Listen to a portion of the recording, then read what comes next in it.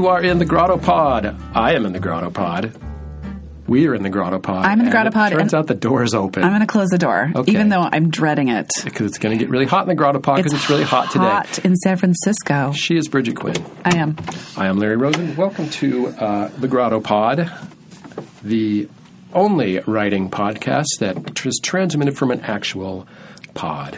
Whoa, almost dropped my notes because... And once you drop it, you can't pick it up again. Right, because you'll hit a wall with your ears. Uh-huh. Today, our guest is Bridget's friend, Todd Oppenheimer. And your friend. Well, we'll explore your personal connection with Todd.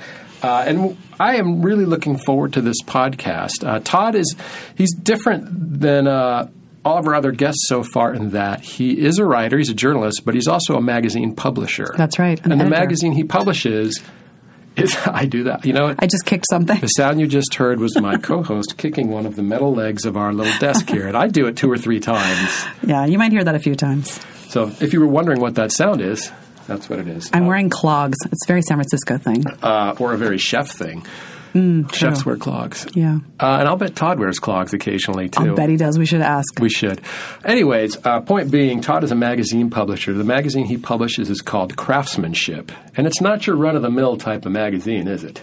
Not at all. In fact, it's kind of like the New Yorker used to be. Like the New Yorker I remember from the late 80s. Really long, in-depth articles that are still super interesting about topics you didn't know you were interested in. Those were the John Seabrook days, yeah. I like to put them. I mean, I remember reading a 2-part article. I think it was about frozen peas. I'm not kidding. And it was fascinating. And I'm not kidding.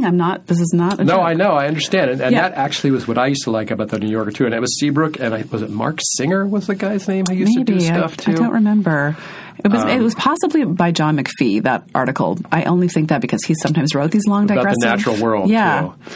There was that one about oranges he wrote. That was long, too. Now, the articles I read in Craftsmanship, however, weren't that long.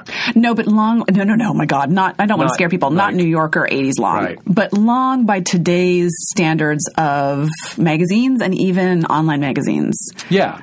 I mean, they're real what reporting. They would call long form. Long form, Real reporting on interesting topics that you didn't know were interesting, basically. Exactly. But I think there's more to it, and we're going to get that Sometimes you do know because it's like tequila. Yeah. We're going to get that out of Todd. Now, you...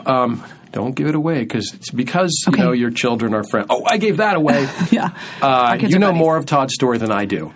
Yeah, well, maybe like secondhand just because I've known him for years. Right, but I am really intrigued at what the process is of going from, well, I'm a journalist and I'm showing up in the Atlantic and the New Yorker. Yeah. And I'm going to reach through my notes so I can remember the name of the book he wrote. The Flickering Mind. Flickering Mind, The False Promise of Technology in the Classroom and How Learning Can Be Solved. He published that in 2004. Big book. By then, he was already a winner of the National Magazine Award for Public Interest Reporting. Yep.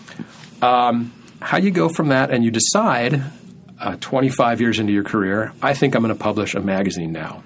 Well, I don't want to speak for Todd, but here I go. I don't give it away. I want to hear Todd tell us. From the horse's mouth. Okay. And I'm curious to see if what Todd tells us matches what you already know. What I think, yeah. What you think you already know. What I think I already know. Around here, Todd is known as the expert in organic foods. Oh, my God. His lunch every day is It's a sight to behold. Unbelievably It really delicious. is fantastic. Sometimes he comes in with homemade bread. Remember when he was doing the bread story? I don't remember the story, but I availed myself of some of those hunks of bread. Oh, my God. And then he would have, like, salted butter and really good things. I don't want to knock Fred's baguette. But No. There's no connection. Todd's bread really exceeded. Also, Todd makes his own bread sometimes and brings it in. Yeah. But Todd's the kind of person who, remember the salad comment that you made? Yeah, that everyone eats salads here every day. Todd eats salads occasionally too, but there's always like a roasted joint of some kind of meat that he's done In fact, on the barbecue that goes with it. Yeah, don't let me lead you to believe that Todd is any kind of vegetarian. No. Only, of course, a crackpot like me would be a vegetarian. Correct. Todd has looked askance at me more than once about that particular... He's a good griller of some kind because he always has some kind of delicious meat thing with his many, many vegetables, which he always has with him. Right, and sometimes his salads, they look like just he started picking stuff out of the garden and bought it. But that's exactly right. Seriously farm to table. Yes, he is a farm-to-table guy. He is a habitual wearer of cargo shorts, but not today for reasons known only to God. He is wearing long pants. He's wearing linen. On an 85-degree day. No, he looks very sharp in linen. He does. Well, let's go get him and get the answers to these and more questions. Pressing questions. Pressing questions.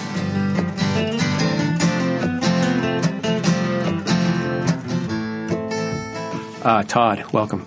Thanks. Happy to be here. How was Happy, lunch? even though it's hot. It's really hot. It's going to get hotter. Todd is looking very natty to start our day. He looks so nice. I feel like we're... I hope that whatever you dressed up for, you did already. Yeah. Okay, yeah, good. It wasn't for us. I tried to make up so that you guys couldn't say, well, you have a great face for radio. No, you look so elegant that I wish... Well, you know what? We could take a picture and post it. We should, actually. But I, of course, am a little disappointed because I was all set to say, hey, BQ, we got two guys in shorts here. I know, I'd be so lucky. Because you are a habitual shorts wearer That's like true. me. I would have. But now that we've got the pleasantries out of the way. Yeah, get down to brass tacks. Let's get started on your story. What I want to talk about today is a few things. Mostly, I'm really fascinated with the idea of what makes a successful journalist. And I would call you a successful journalist. Award-winning. Award-winning, book writing. New Yorker, Atlantic. The Nation. Decide mid-career to switch gears and start a magazine. And I also want to delve into what that magazine means, because it's not like you started Motor Trend. Right. You started something really different. But before that, I got to ask, how did you come to be miming with Robin Williams? Oh, That's what's on everyone's mind. It's on everyone's really. mind. You can't. First, if you were to Google, listeners, friends, I'm adopting that sort of Grottolandia. Google Todd Oppenheimer, and the first thing that will come up, if you do images, will be a picture of him with Robin Williams, a young Todd Oppenheimer and a young Robin Williams. Right. So, You want the short version or the longer version? Actually, start with what put you in New York in the first place. Well, my first passion was to be an actor. I kind of developed this at the end of high school when we had a guy. I was down in Southern California, and we had one of the great character actors come and work with us, Jeff Corey. Most of the listeners here are too young to remember Jeff Corey. Was he that guy? He did a bunch of things. He was a victim of the McCarthy era in the 50s. Wow. He was a great character actor. He had a face like Mount Rushmore. I mean, it was just there were more curvatures and crevices in his face rugged. than in the Rocky Mountains. It's just cool. And he was very encouraging to me and taught us some interesting things, and I just got obsessed. So after my And I'm sorry, where did you grow up? here in San Francisco. Oh, okay. Yeah. So I went to Berkeley, but I was all I could think about was acting. And after my freshman year, got into this acting school in New York, the Neighborhood Playhouse, which is one of the great ones. Yeah. Sandy Meisner was the teacher, and he was a part of the whole group theater crowd that started, basically the great traditions of American acting in the middle part of the 20th century. Yeah, he's not just a teacher; he's a technique. He's a technique. Yeah. Yeah, he's a technique. And I could fill your hour with stories about Sandy, which I won't do. But someone should. Someone should record that. Yeah, actually, that's really fascinating. Yes, absolutely. And there was a stage show about him, but it was sort of mean-spirited. But I would happily do that if anybody was ever interested, because he was fascinating. People, you're on notice. Yeah. Future podcast. But at any rate, on weekends, I had in some theater workshops before going to school. I had done some mime and was kind of good at it and had fun with it. And on my beautiful fall weekends in New York, I thought, I'm going to go to the park and do some mime. And this is the 70s. Yes, this is the 70s. Mime is big. The Shields and Yarnell era. Yep. That's right. And Shields and Yarnell inspired me. I watched them when I was in ACT's summer school, and I stole a few of their bits. And so I went with my roommates to the park one weekend, a Saturday, and did mime. And it was brutal. Because people were brutal to you? Yes, because New Yorkers. Well, they're New Yorkers. It's Saturday. They're not paying. You're working your butt off, and they walk by and they look and they go and they say, "Hey, sweetie, he's kind of funny. Come on, we got to meet Eloise. Let's go." And they just walk away. Yeah. And I said, I'm not doing that again. Yeah, it's a lot of work. I said the only way I would do that maybe is if I had a partner, and that was that. The next day, I'm walking around town with my roommates, and down the street walks this interesting character in painter's overalls and a Dutch boy cap. Oh, my gosh. And he was an old friend of my roommate's I'm probably not close enough to this thing. He was from Marin, right? He was from Marin. Yeah. He was an old friend of my roommate's. And they stopped, and he said, Jack, how are you doing? Because he had that voice, this amazing voice. And Jack says, Robin, what are you doing? And Robin was at acting school in Juilliard. They start talking. I'm just sort of standing there listening. And all of a sudden, Robin turns to me and says, I saw you doing mime in the park yesterday. That was good to see being done again. And I kind of like, done again? What? I said, you saw it? He said, yeah. I said, do you do mime? And he said, no, but it's just always been an interest of mine, And then they kept talking, and I said, well, I'm kind of looking for a partner if you'd like to try it. And he said, yeah, I'll try it. And they talked for a while. Oh, my God. and left. And I turned to my friend afterwards. I said, does he know what he's doing? Does he know how to do mime? This is way before he was anybody. Yeah. And Jack turned to me and said, I have never seen him do mime. But he is quite talented. He's an incredibly physical actor. And I am sure that anything like that he would be really good at.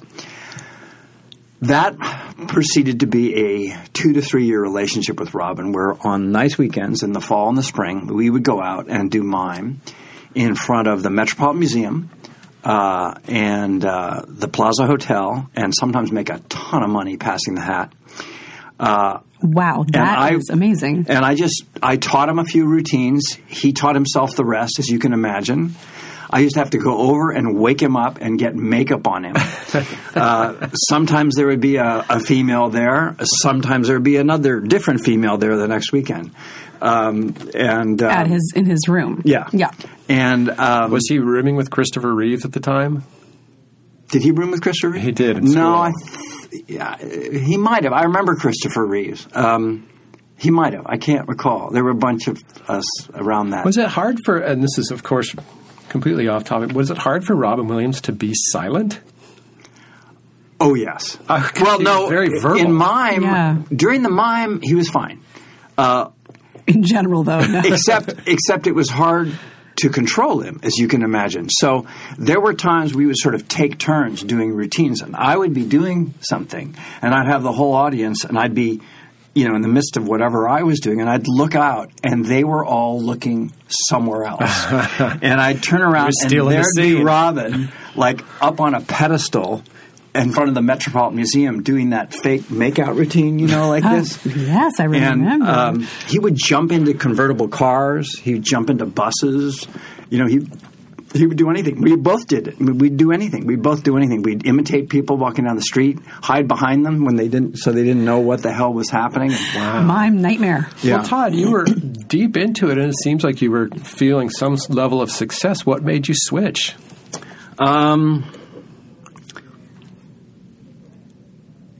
I got frustrated with what felt like the superficiality of acting. If my career had taken off quickly, which almost no one does. I mean, I was in my 20s, so I was impatient. I might not have felt this. But given the kinds of cruddy roles you have to get for year after year after year, unless you're one of the very few who's really discovered, it just felt like a somewhat meaningless and superficial way to live one's life. And my last acting teacher was the great Stella Adler. Wow. Who infused us with this social message of the playwright. The social role of the playwright to say something about society and do something. And, her mentors and idols were Clifford Odets and Arthur Miller and all these social statement writers. And I thought, I want to be that, I don't want to be this puppet. Had you had a writing background up to then? I had written in school, short stories and things. I kind of was an overwriter. My high school English teacher said, Oppenheimer, if you cut out the second and third sentence of every paragraph, your writing would improve. That's funny. I think that's an editorial gem right there. It is. And I think everyone who ends up a writer starts out an overwriter. Yeah. Because that's what we get attention for. I mean, I wrote a novel where the first 3 chapters should have been condensed into about 1 page. I think that's everyone's experience who writes their first novel. Yeah. I'm curious, the 70s were really a time where craft and acting, and the 60s and the 50s were sort of paramount in people's consciousness about acting. And I don't feel like it is anymore, at least not in the general public. Are you ever tempted to write about that time, write about the craft of acting? I would like to. I wanted our current issue in the magazine right now, and if anybody goes to craftsmanship.net, they will see it and have free access to it. Current issue, the theme, every issue has a theme, and the theme of this issue is the art of the word. And as part of that, I did want to write something, and maybe I will attach it to at some point, on the particular approach to acting I learned at the Neighborhood Playhouse, which is the most intense kind of communication and conversation between people I've ever seen or studied or known anything about. I mean, they made us spend a year learning how to acutely listen to each other and pick up on each other's cues before we could really handle a script. They had these very structured styles of improvisations. I'm smiling because it sounds like John Wooden coaching UCLA and teaching them how to tie their shoes. He did that to UCLA. First thing, teach them how to tie their shoes. And there was something to that. I mean, I can remember during an exercise, and they would stop you, and they'd say, wait. Didn't you notice that she was a little miffed by what you just said? And then you say, well, yeah, I did. And I said, well, how do you feel about that? Well, I'm frustrated. Well, you didn't look frustrated. I think in your 20s, that would be that kind of slow learning would be like chomping at the bit to be Hamlet, to do exactly. Right. And one of the things that interests me is how it is, and I've kept in touch with the person who runs the school now was at the school when I was there. Holy moly! And she married my teacher. Oh, they still did that back then. Who was a great. And yeah, right, exactly. It's such an interesting lesson because I don't think any kid gets into acting to listen. Right, exactly. And what was amazing was that particular style of acting. It was the theatrical version of training for track with weights on your ankles. Because when we got done with those improvisations and they handed us a script, oh my God. It was like we didn't have to do anything. It was just the acting just came out of you. And you'd have the script in your lap. You'd never looked at it. You looked at the other person. And then you just read what was there. That is the sports metaphor is so apt. You're a swimmer. You swim wearing a couple of suits or something heavy dragging you down. Then you take it off. You are fast. And so it makes you a nimble actor to have that. Here's something that seems notable to me. So you decided, no on the acting, I'm going to writing. But you didn't start writing screenplays. I started writing plays. Okay, I wrote one bad one and one good one. That's good. And 50%. Yeah. But it seemed too isolating to me, and so it seemed too constricting as a form of language. Because if you're a good playwright, it's all in the dialogue. You can have a little bit of stage direction, but not a lot. And so I thought, this is too constricting. And I know powers of description are useful, and let me try fiction. That was more liberating, and that's where I wrote the novel that should have been a paragraph. That was more interesting that way, but it was isolating. Here you are by yourself, and I'm an intensely social person. And someone suggested I try the campus newspaper. I was at Berkeley. I had taken a journalism class years before and enjoyed it. I thought, okay, I'll try this. I walked into the campus newspaper at UC Berkeley where people were still pounding on typewriters. And in about, I'd say somewhere between 90 seconds and 2 minutes, I thought, this is it. Oh, wow. That's exciting. That is really interesting considering that. Did you feel that way about acting when you were younger? Yes, I did. You've had 2 this is it moments in your life? Man, you win. Yeah. Maybe 3. If you go to Todd's LinkedIn page, you'll note that he was at Berkeley for 10 years. There were 10 years between freshman year that's true. And graduation. I left for New York for 5 years of that. Yeah. And by the time you graduated, you were already publishing, weren't you? Let's see. Well, at the Daily Californian, yeah. I mean, and then it's campus newspaper. But, yeah. And from there, did you go freelance or did you start working staff somewhere? No, I started working staff jobs. I did, I did what's considered today the old school way of getting into the business. And, I worked at little teeny papers. I started at the old school way, yeah. Fredericksburg Freelance Star, which is how they used to answer the phone there in Fredericksburg, Virginia. And, writing weird features. Yeah, so I even you really had did it the old school. Stint at the obit desk and the hospital entrances and exits desk, Wow. I didn't even know about that. Yeah.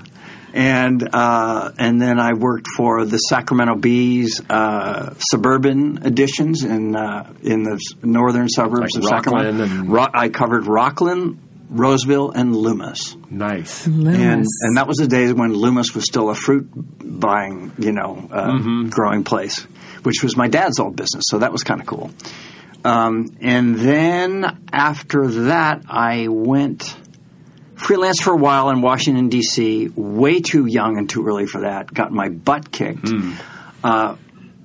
Had a misbegotten assignment for the Atlantic Monthly, which fortunately introduced me to the great James Fallows, who became a friend and mentor and introduced me to an old colleague of his who ran one of the nation's great alternative news weeklies in North Carolina, the North Carolina Independent in Durham.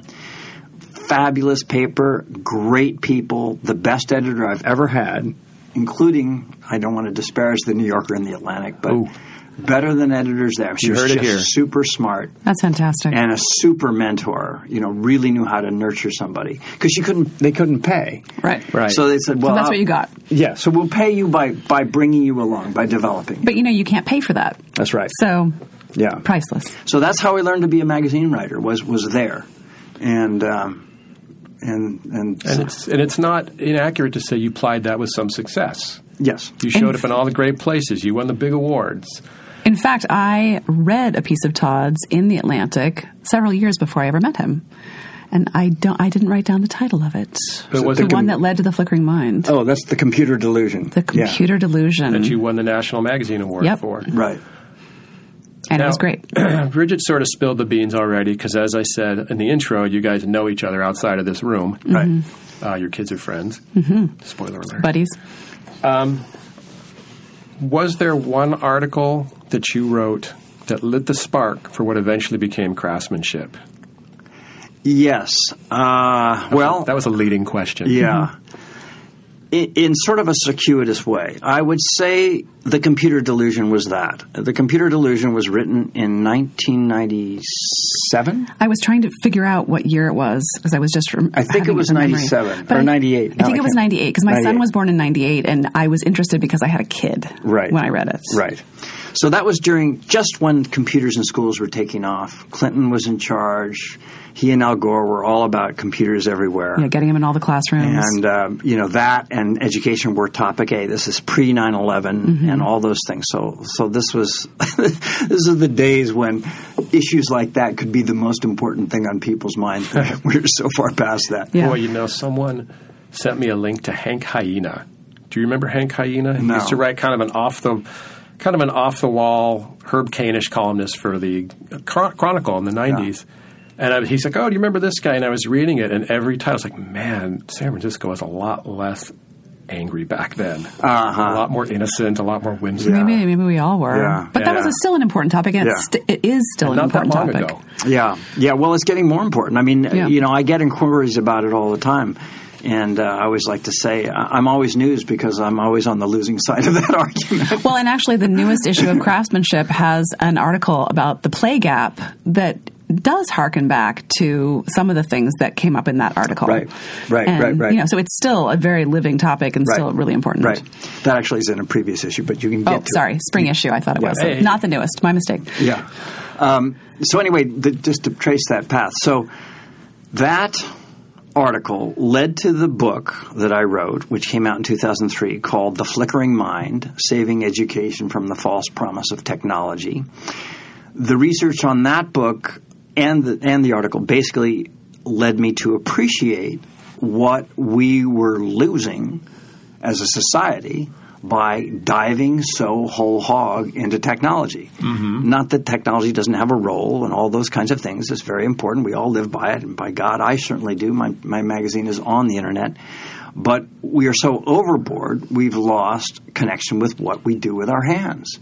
And there has been a millennial-long relationship between our brains and our hands. And in fact, you could even say our heads, our hands, and our hearts. They all work together to develop each other. And when you cut out one of those things, you become a lesser human. And did this philosophy spring full-formed into your head, or did you arrive at it over time? Oh, over time, for sure. So once you arrived at that, though, I mean, you basically just gave me a mission statement. Not even a mission statement, but something leading up to a mission statement, something that would create a mission statement. Where did you find yourself then? You're still a working journalist. When did it occur to you, I think I'm going to change gears here and try something completely different? Well, that's an interesting one. I'll confess, I had initially planned to write a book on this topic. And I talked to agents that I had an agent. She and I were parting ways for other reasons, so I was looking for different ones. I talked to agents, I talked to editors, my old editor, and everybody was interested. And this was right after the 2008 recession, when there was already beginning to be some writing on the topic of what our jobs are supposed to be about. I was actually going to say, because it had just occurred to me as you were describing your feelings about this. You say you're on the backside of trends, but actually isn't this a trend? Yeah. I mean, in some ways, a sort of a comical trend among millennials. If you watch Portlandia, they're bringing us back to the 1890s, and they show them working on looms and stuff. Right. No, I don't consider myself on the backside of trends. I consider myself on the forefront of losing trends. Well said. But in this case, and yes, you certainly see a huge hunger among everybody today, and it's among the techies almost more than others. Right. Which is fascinating. To find ways to reconnect with using their hands, their old-fashioned methods of creativity. And there's definitely a lot of newfound respect for the craftsman, for artisanal. There's a word. There's that word. Right. Well, and that's a lot of what animated me. I mean, I grew up partly in the city and partly in the country. My dad used to ranch. I've spent a lot of time on farms and on ranches. And my dad was, he's a fruit buyer, and he had respect for these people. And whenever you meet them, you are humbled into silence. Because these people know something we have no concept of. And so to watch them and to begin to appreciate what they do, not only what they can build, but what they see in the process of making what they make, is awe-inspiring for me. And that's what I just thought. I have to bring this quality of excellence up out of its hidden spot and into existence. There goes Todd's notes. Is there ever a gap? And I'm jumping ahead a little bit here. I feel like there's several different gradations of people who work with their hands. There's people who work with their hands for a living and have for generations. And there's people who now are sort of echoing, remember hippies did the Back to the Land movement. These people are like, well, I work in an office and I can't stand it. I'm going to go, become a woodworker. When you go to the first group of people and you say, I want to write an article about you because you grow strawberries, do they go, what are you talking about? Do you ever find that happening? Yes, I have found that. We had a story about a subject that fascinates me, and I went all the way to Tennessee to report it, about the revival of traditional shaving gear. I read that. And it's one of my favorites. I mean, it's actually a topic that I've been studying for about 3 years. Yeah, you're all about blades. Yeah. I'm all about blades. Yeah. And actually, a friend of mine put me onto it. We're in a very small room. That kind of frightens me. For that reason, he said, hey, Todd, you're a man of steel. What kind of a shaving system do you use? There it is, Todd Oppenheimer, man of steel. We know the title of this podcast. So I said, I'm so funny you ask, because I use these crappy Gillette razors that cost too much money and don't last. And whenever I go to replace the cartridge, they've upgraded to something that I don't want to buy, but I have to. And it makes me crazy. And you got to get them out of the little jail. I actually remember you and I talking about this at lunch one day here at the Grotto. That's right. Yep. And so this friend of mine said, well, there's this whole community around the old-fashioned shaving gear. And I'm not talking about the straight razors that, Oh, you're not? No. Everybody thinks immediately, straight razor. Strop yeah. I mean, there are people who do that. I have one. Do you ever use it? I have used it once. It looks scary. With fear. Yeah, I would be terrified. I got Bob Kramer, the knife maker who I wrote about. He's the guy. One? No. Oh. He's the knife maker that I profiled in the New Yorker. I got him sort of interested in it. Oh. And I talked to him about the straight razor. This guy knows so much about what a sharp knife's all about. He says, I am not taking that thing anywhere near my face. Oh, wow. That's scary. Yeah. But what I'm talking about is the old-fashioned razors that you saw your parents use, or maybe your grandpa. Safety, the double-edged blades, the ones with a little butterfly opening, and you drop a double-edged blade in there. How much does a Gillette cartridge cost when you go to the store? About $4, right? I have no idea. That's what they cost now. They cost anywhere between $3 and $4, sometimes more now, with all their fancy. There's like 3 or 4 blades. Uber smooth strip. Right. Yeah, the strip. Yeah. Not a one of them is nearly as good as the Gillette blades that they used to make and that many companies still do make because they bought Gillette's old machinery. Yeah. In Israel, in Russia, in Poland, in Mexico, in India, and they are sold, the best in the world are sold for about 40 cents each. And they will kick ass on any Gillette cartridge, which, by the way, when it sells for $4, is a markup of, it's in my story, I think something over 1,000%. Right. So anyway, we wrote about that. We found a guy who's in the U.S. who's starting to make the old-fashioned razors again. He makes some fascinating ones. And I called him and talked for a while. I said, I think I might want to come out and visit you. He couldn't understand it at all. Right. I would think there'd be a class of people who can't get why. Yeah. And it was great. Not only was he fascinating, but he had found this great old machine shop. He looked all over the country for a machine shop that would make these razors. He couldn't find one.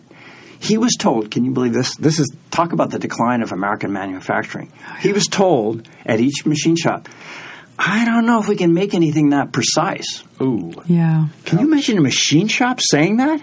Well, it's... That's like a baker saying, I don't know if we could make anything that you could actually eat. They say in the West that there are no longer masons who can make a true arch. Like of any substantial size, that you have to go to Eastern Europe, places like that, where it's really been passed down hand to mouth because it's technique. It's all about what you've learned. You can't just like computer model it. Interesting. Yeah, I can see that. So anyway, he finally found a machine shop 40 miles from his house, and we went to visit him, and this guy was great. He was a former Marine or something. He was like a 5th degree karate black belt, and he had started this thing basically taking jobs that no other machine shops would take. And he was now making stuff for rocket manufacturers and all kinds of stuff. And he said, yeah, we'll make this razor for you. And they had the whole setup, and they'd made it was just cool. It sounds like you're very passionate talking about it. It sounds like it warmed your heart. Oh, yeah. Nuts and bolts. So, interesting to use that term, talking to Todd. Yeah. So you have kind of your idea. You know what you want to do. How do you decide that it's not going to be a book, it's going to be a magazine? Yeah, I'm glad you got back to that. So I was planning to write a book. Publishers and editors were saying, I don't know, all these different people that you've chosen that you'd feature in the book, they all seem interesting. Obviously, you're a good writer, but I don't see what hangs us all together as one argument. And I had the problem that I'm a writer and I'm not a craftsman, and more the publishing industry wants things by people who are from this thing they're writing about, have their own personal tie to it. And I'm just an observing reporter. Now, if I was as famous as Michael Lewis or something like that, you can get away with it. But if you're not a name, you can't just be an observer anymore, a good reporter, and sell a great, I've heard that. And so I thought about it.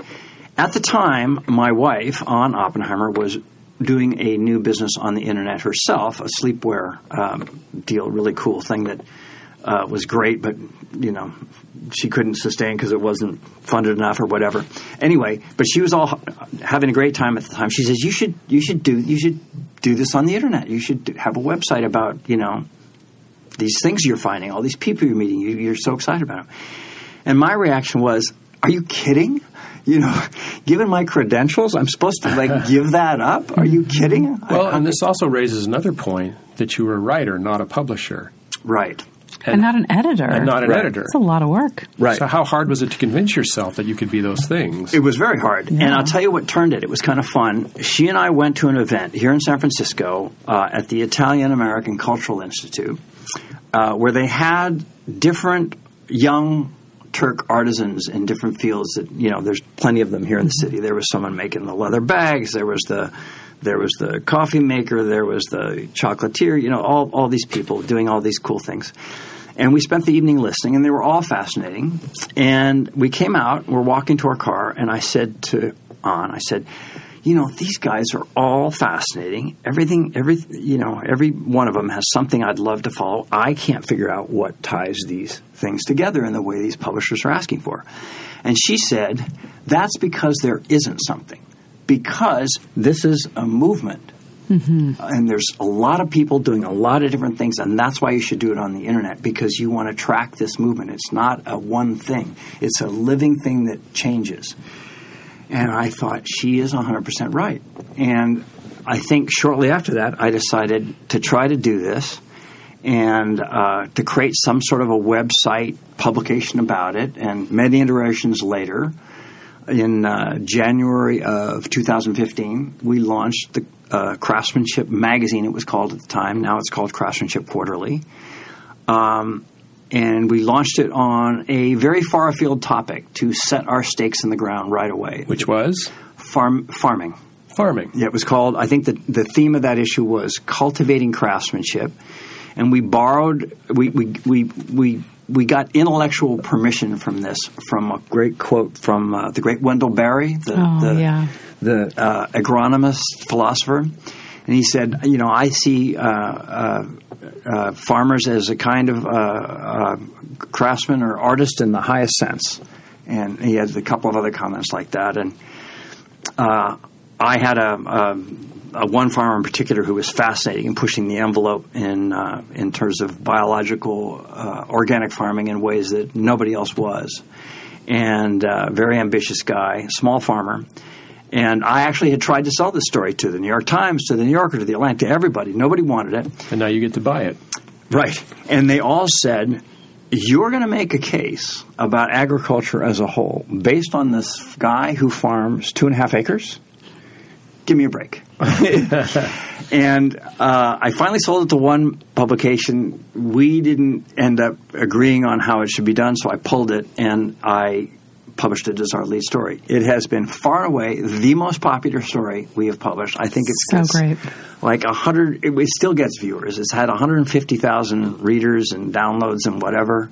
It's long. And that's something most writers could only dream of, having that many readers. Yeah. And you publish something so long, ostensibly esoteric. Yeah. And look how many people have found it. Yeah, it's called The Drought Fighter, and I think it's 9,000 words or something. Oh, amazing. And I used to say to these publishers, they say, well, I'll do it for 3,000 words or something like that. And I said, this is the kind of topic that the shorter you make it, the more boring it will get. Mm-hmm. It will only be interesting if you get into the weeds, so to speak, and get into the details and get underneath the earth and show why the hell that matters. We were saying in the intro, the New Yorker used to do stories like that, long stories, and they were interesting. I know. The New Yorker, in my view, is a victim of its own intelligence in the sense that those writers are so gifted and so elegant that they often don't have to dig very deep in order to have to keep reading.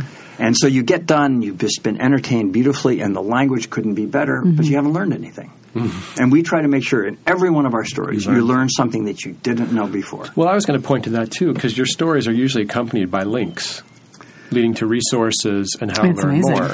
True, but with a key difference. We're, I think, the only place that does this. We have no links inside our stories. Oh, right. Zero. because I believe in the sanctity of the read. I don't want to disturb people. We work months and months on some of these stories. And I want people to finish the story. And at the bottom of the story, there will always be a set of resources if you want to learn more. But we do not stick them in the story. That's great. So how long did it take you to get comfortable making editorial decisions like that?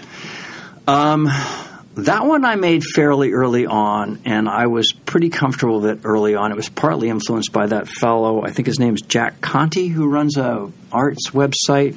And it was something about him being against advertising, because advertising also pulls you away from the read. Of course. And I just thought, it was just my instinct, and I'm fine with it, and I'm happy. I think people are getting used to it, and well, I've never heard any other editor say that, but it makes such sense. It's total sense. Because I know if I'm reading something, when I see that link, like, oh. You go, and then you're gone. And you're gone. And you're somewhere, if not even unconsciously, you're not happy. Because completely. You've just ruined what you were into, and then you're lost. And do you come back, or do you go to the next link that you just saw? Right, there might be a more interesting story. I go down those rabbit holes all the time, and I feel like I used to when I was a kid, and I would spend the whole day inside watching every MTV video over and over again for 5 hours, just like dirty and useless. And I do, no matter how high-minded I started out. Keep going, because the next video might be better. I know. Right, exactly. We got early on publishing, and I think part of what's given me confidence is we've gotten such wonderful notes from readers from some of the writers I work with. I got a note this week from a writer. I was in tears. He was so appreciative for what I did. It's on our lead story called The Architecture of Trust, which I hope we'll get to talk about because it's our most topical. I actually think we should talk about it because it's so timely and it's so surprising, maybe. Bring it. I haven't read it yet, but bring it. Yeah, I mean, it's great. It was surprising in that it's really about civil discourse, and there hasn't been a lot of that for a while. Exactly. And that's where the assignment started. I thought about it a lot. It was the lead story in this issue of ours now, as I said, called The Art of the Word. And I talked to different writers about it. Some had ideas and wanted to do it, and they didn't work out very well, and we civilly decided not to pursue it. And this guy's a linguist and very, very a talented writer as well. And he's got a PhD, I think, in linguistics. And what's his name? His name is Michael Erard, and he lives in Maine. Very bright.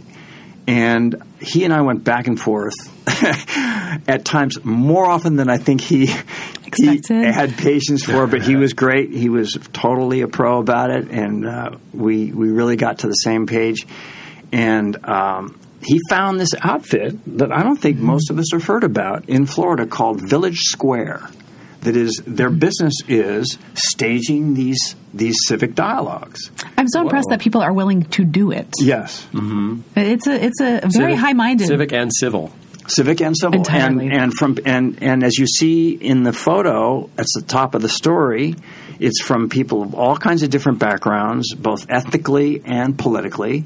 And the photo on the top of the story has a black conservative Baptist priest and a Muslim woman and a white guy who I think might be I think he might be a rabbi. And they're smiling and laughing. And then there's another photo where he's in tears. This black priest is in tears and he's being comforted by a white guy in a ponytail. Like a hippie kind of looking. Yeah. And so anyway, this guy, Michael, found this group, Village Square, and basically excavated the meaning of what they do brilliantly. And he went through, all the different people who are doing this kind of work. Jonathan Haidt, who's the famous sort of, I think he calls him moral psychologist, I guess, of some sort. And he's kind of gotten a name for himself of breaking down the kinds of the moral issues that underlie our politics that we forget and that trump the facts, excuse me using that word, that override the facts.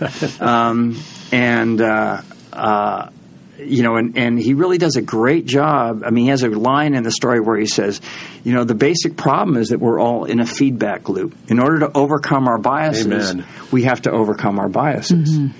And that's hard. Yeah, I was going to comment that, but that's not my job. My job is actually to note that by doing this what is the theme, the craft of the word? The art of the word. The art of the word. You're almost coming full circle now. That you're coming back to words as a craft themselves. Right. Was that a conscious decision? Oh, absolutely. I've been thinking about this issue for 2 years. Oh, wow. And I'm a hobbyist calligrapher. That explains the article I read about the scribes. That's right. So, there's an article in this about Jewish scribes, which is fascinating. So fascinating. Oh, I absolutely loved it. I mean, these are people who are still, in 2017, going through the most excruciating labors. I loved it. I love that they're carving feathers in these incredibly sleek modern interiors behind brownstones. Yes. I mean, just every level of it is very cool. Right. I love that so many of the articles in Craftsmanship answer the question that I always ask: how do these people make a living? Yes. Those guys make a good living. They make a pretty good living. Yeah. They sell a hand-lettered Torah for $100,000. Yeah.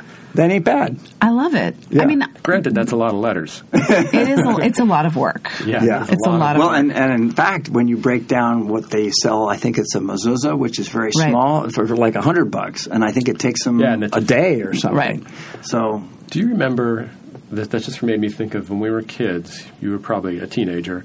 There was a commercial for IBM that had a monk named Brother Joseph, who was painstakingly writing a book, and they say we need 500 copies, and he would secretly go to IBM and get a copy. It just made me think of that. Those rabbis probably aren't doing that. No, they're not. Or they're not rabbis. They're scribes. So how easy has it been for you to adopt the publisher role, to think about budgets and scheduling and paying writers? Paying writers, yeah. Well, it's been easier than I thought. And it's been more of a pleasure than I thought. I mean, I used to do a lot more writing, and I'm not doing so much now, partly because I feel that my first duty is to the writers. So I want to be there for them as much as I can. I want them to develop the way they want to. I want the piece to develop the way they want it to. And so I try to, I pay pretty well. I pay... I guess, I don't know, guys. You may not want to say that because then you'll get a million inquiries. No, it's basically going rates for publishing on the internet, better than many other places. I don't think there's many places that publish only on the internet that pay better, but there's certainly print magazines that play better. But anyway, I pay fine, and I think that's important because I push writers really hard. And there's several drafts, there's a lot of rethinking. And those who really want to develop their craft appreciate it because that's part of the pay. It's also something you rarely get anymore. Right. This kind of editorial attention is a lost art as well. Yeah, and that's the other thing. I mean, I don't consider myself the great genius writer or editor, but I've been lucky. I've had some of the greatest editors that exist today. Bill Whitworth from The Atlantic is incredible. Fallows, Catherine Fulton at the North Carolina Independent, others. And so I try to kind of channel them. And in fact, I'm on the phone with Whitworth all the time. He's a friend. And I'll say, oh, my God, I just ran into this problem with this writer. And I don't want this writer to feel frustrated. What would you suggest? I mean, I had one writer call their attorney on me. Oh, my gosh. That's an empowered writer. Yeah, exactly. They have an attorney. I know. That was interesting. And this writer was, as a kind of a particular case, but, I had contributed to that problem, and I had to sort of own it, and we got through it just fine. We're really good friends now. The piece was phenomenal. And at any rate, what... the business side, how have you adjusted to having to deal with that? So I found... Fortunately, I've got some contributors to the magazine now that allow us to spend what's needed within reason for a few years until we start bringing in grants. We're now part of a philanthropic venture, which was going to be my next. We need to talk about that for sure. Yeah. So it's called the Craftsmanship Initiative, and that's sort of the umbrella venture over the magazine. And the tagline for that initiative is it's called Craftsmanship Initiative: Create a World Built to Last. Oh, beautiful! And is the magazine the tip of the spear, or is it? That's a good way to put it. Yeah, the magazine is sort of its premier product, its centerpiece. It's what drives a lot of our ideas. But over time, we hope to develop programs that will involve some apprenticeships, some scholarships, some events, some awards. We're looking for partners who are interested in participating. So that's part of the mission here, is that we want to be sort of the spearhead behind a new way of thinking about our job skills. The whole notion of sustainability is something that we want to kind of redefine. That first issue on farming was all about sustainability. I think I had a line in the story saying, we're about sustainability 2.0, because it's kind of gotten to be a hackneyed term and sort of meaningless. But there's aspects of sustainability that people don't think about. When they hear that word, they usually think, well, that means, farming or the clothes. Composting. You're composting. Or maybe I buy some clothes that are made of natural fiber or something. Mm-hmm. Well, sustainability is much more than that. It has to do with job skills that will last. It has to do with treating people to, having a humanistic approach to how we build our workforce so that that's built to last. I mean, we've just hollowed out our workforce like crazy. And, this jobless recovery or this income riseless recovery is one example of it. And so we're trying to sort of build a real three-pronged approach to the way we define that creating a world built to last is about creativity, is about humanistic approaches to how you live and work, and it's about sustainability in terms of how we use our resources. And how much of, we've only got about 5 minutes left, so I'll just real quick ask. So the division of labor within the foundation and the magazine, do you have your hands in everything, or is it your magazine? I have my hands in everything. I am more and more turning over the business side of things to our new managing director, who's a firecracker named Gaynor Strachan-Chun. Whoa. And she just started. She's fabulous. She's that must great. Be a relief then to be able to turn huge. that over. And she's totally capable and well connected. And she just started in January, so she is more and more taking over those reins. We talk all the time. She's here at the Grotto, which is great. And so I'm now more able to, on this issue. I think was the first issue where I actually slept during deadline time. Usually, I sleep about 3 or 4 hours the last few weeks a night. And you've missed some really fun things because you were on deadline with the magazine. Yes. You missed Secret Santa. Yes. I was sad for Todd. He was right there, but he was working so hard he couldn't come. Yeah. Oh, just like locked it in the office. Yeah, and the family, it's just awful. That would be the hard. Because you have, I guess you have teenage kids. No, they're young. Well, they're 14 and 12. Okay. 14's a teenager. Yeah, 14's 14 a teenager. now. Yeah. It's just the beginning. And I had forgotten that you were an actor because your son's interested in acting. Does he look to you, or does he just say you don't know what you're talking about? No, he does. He's good about it. He asked me some advice. He is at the School of the Arts, and what was fun... The Ruth Asawa School of the Arts. The Ruth Asawa School of the Arts. Very close to my house. He had a scene for a show, and he and I were going to work on it together, and time got away from us, and I didn't, and he was fantastic, and I asked him what choices he made in terms of how he did it, and they were better than any suggestions that I could have thought of, and I thought, that's great. That's quite okay. That's pretty good. Well, I would spend another podcast. I'd love to have you back to talk about your time acting. I don't know if it fits into our format, but I want to hear about it. But I wanted to ask you one more thing. Yeah. So, is craftsmanship your life's work? I think so. I mean, my old mentor, Catherine, when I was thinking about this as a book, she said, Todd, this is not just a book. This is, I've known you a long time. This is you. This is what you want to do. And I really like that the first issue was about farming because it kind of was a little nod to your dad. That's right. That's kind of what you knew. For me, it's a metaphor for how you look at excellence in life in general. I mean, one of the taglines we have for the venture is the architecture of excellence. And, my view is if these craftsmen, if these artisans are so cool, and everybody always thinks they're cool. If you ever get a chance to meet one, you're like, these are so cool. Well, if they're so cool and they're such geniuses and they're such masters of their field, why don't we make greater use of what they know? Absolutely. Why isn't either scaled up or why isn't there some principle or discovery of theirs that we are using somewhere else? Or why don't we encourage our kids to go that way? Right. There's so little available. I just have a son going to college next year, and no one is saying, don't go to college, apprentice yourself with a master bladesmith. Right. Which, there's some value in that. Right. Definitely. Right. Definitely. Yeah. I mean, it's a great place for passion. Yeah. Fantastic. Well said. This has been great, Todd. Tell us, everything people need to know about how to get a hold of you and the magazine.